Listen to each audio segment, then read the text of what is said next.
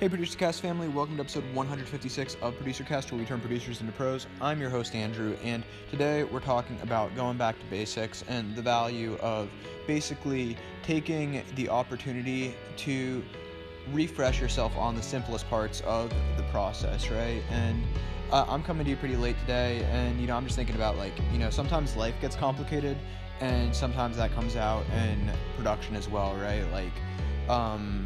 For me, this happens really in all aspects simultaneously, right? If I'm my life is getting overcomplicated, if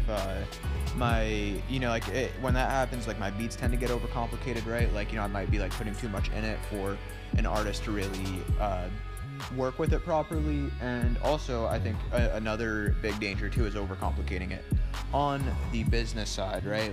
I'm thinking today, I definitely talking to an artist and another producer went really deep into publishing and copyright and stuff, and that stuff is valuable, right? But sometimes it's better to just basically talk about it in the most basic terms possible and figure out how to communicate it better, right? Because if you just kind of let yourself keep moving fast because you're overcomplicated with the things in your life, right? You have a lot of work on the plate. The reason this is coming out 12 hours late or so, or about 12 hours late now, is because I've just got a lot going on in my life, right? And I still want to get you the episode, and I work hard to get this out at 8:08 a.m. every day, but every once in a while you have a day like this where it's a little bit later, and it's because life gets overcomplicated sometimes, right? And that can come out in those other areas, and I'm just sharing with y'all that's kind of where I've been at recently, is basically just figuring out the balance between how to get the results that I'm looking for without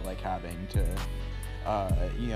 run a marathon to do it necessarily, or just run sprints over and over and over again, and really creating more passive systems. That's one reason why publishing is super important to me, and the business side is super important to me, because it's that's really where you can build something that scales over time, and your wins build on each other, right? When you chase placements or chase beat sales, I think chasing placements is actually productive because you're basically creating passive income streams that way. But just chasing beat sales, right? If you're not following up on that and handling the passive income side of it, it's not going to leverage those wins, right?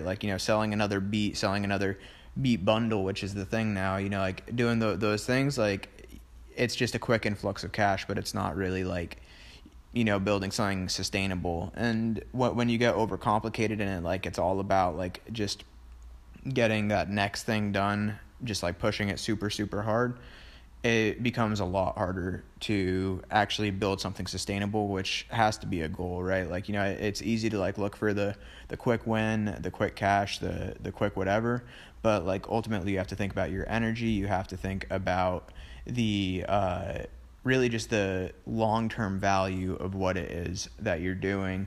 It's a pretty short episode today. I'm about to record tomorrow's episode right after this, so I just wanted to hop on here, though, make sure we get an episode out today. I know it's later than usual, shorter than usual, but I'm here to add value every single day. This is important to me. I hope that it adds value to you, and God bless. I'll hear you next time.